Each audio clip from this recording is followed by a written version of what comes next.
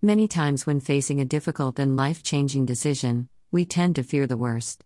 Questions like, how will I be able to afford it? What if I am doing the wrong thing? What if I regretted it, etc.? Questions like these will only hinder you from leaving and creating excuses to continue being in a relationship that is not healthy for you. In order to have change, you will need to be the change.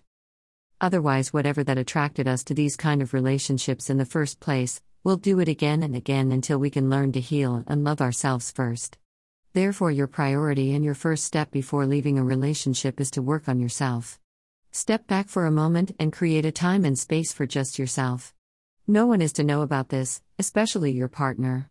This is you time. What you do in this time is entirely up to you. However, I would definitely recommend a therapist or someone that can help you and guide you through your healing process.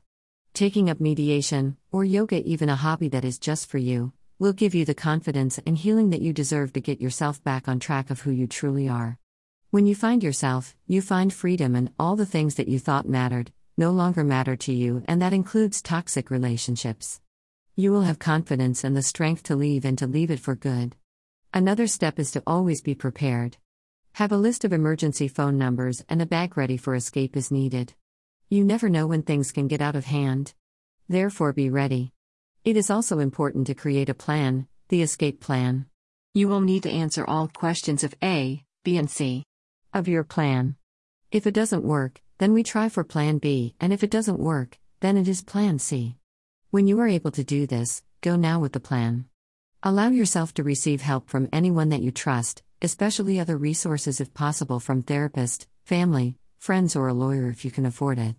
Trying to save money any way you can will also benefit your escape. It is a really good idea to study what local shelters are around in case it is needed.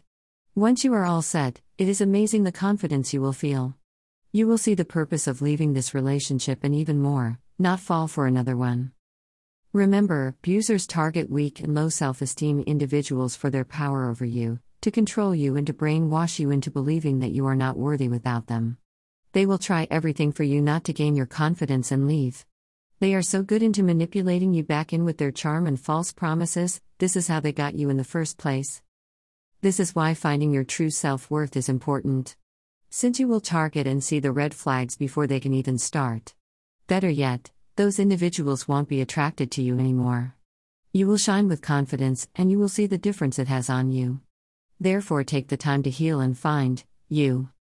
You deserve to be treated with love and respect. Namaste, folded hands.